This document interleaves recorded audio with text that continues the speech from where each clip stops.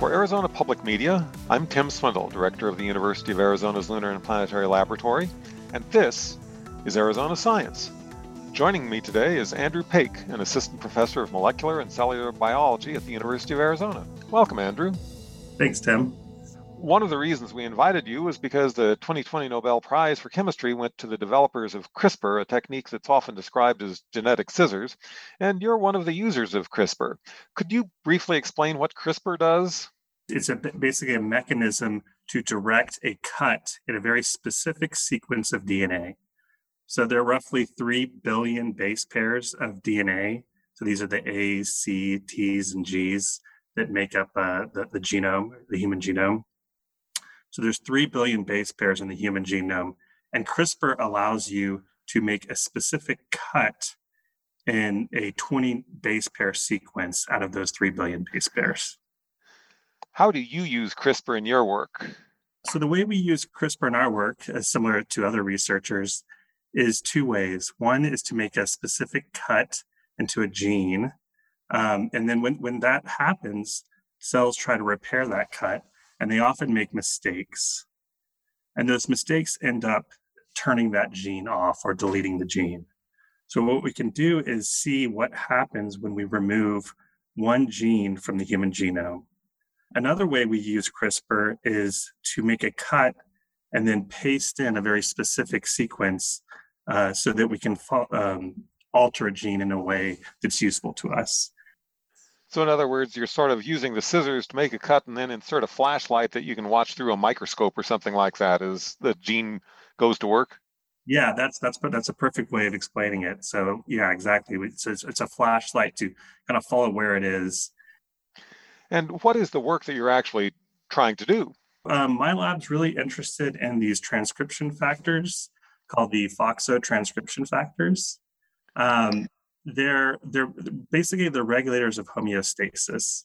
So they get turned on whenever nutrients are low, and they basically upregulate different pathways that allow cells to accumulate nutrients, or other types of cellular stress like reactive oxygen species, which damage DNA. These FOXO transcription factors will be turned on, and they'll upregulate enzymes that then clear out these reactive oxygen species.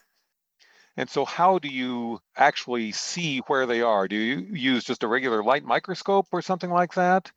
Yeah, so we use a fluorescence microscope. So again, what we do is we use CRISPR to tag these FOXO transcription factors with green fluorescent protein, which is, again, a protein that came from jellyfish.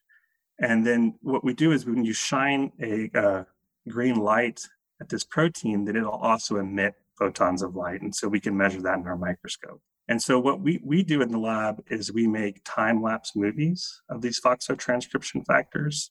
So we'll grow cells in our microscopes. We have a chamber to do this. And then what we'll do is we'll stress the cells with different stresses. Either we'll lower nutrients or add reactive oxygen species to cells. And then we'll follow over several days where FOXO transcription factors are going. Do you see this as ultimately having an application to treatment of human diseases or human longevity? Yeah, absolutely. So one of the projects in the lab is looking at a chemotherapy drug called gefitinib. What's known is that this drug will kill cancer cells specifically, and it does so through these FOXO transcription factors. But unfortunately, for many patients, it's the killing of the cancer cells is not 100%. So some of these cancer cells end up surviving, and FOXO does not kill them. And so what we want to know is why some of the cancer cells survive and some of them die. And what we found so far is that some of the cancer cells, when we add this drug, FOXO goes in the nucleus, stays there for long enough to kill them. While in a subset of cells, there seems to be some kind of feedback to where we add the drug, FOXO goes in the nucleus, then it leaves and starts pulsing in and out of the nucleus. And what we're trying to do is identify the feedback that kicks it back out of the nucleus so we can get it to stay there and increase the amount of cancer cells that will die in response to these treatments. Well, good luck on your work, and thanks for joining us, Andrew. It's really a pleasure to be here. This is Tim Swindle, and this has been Arizona Science. You can also listen to this and other Arizona Science segments by going to the Arizona Public Media website at azpm.org.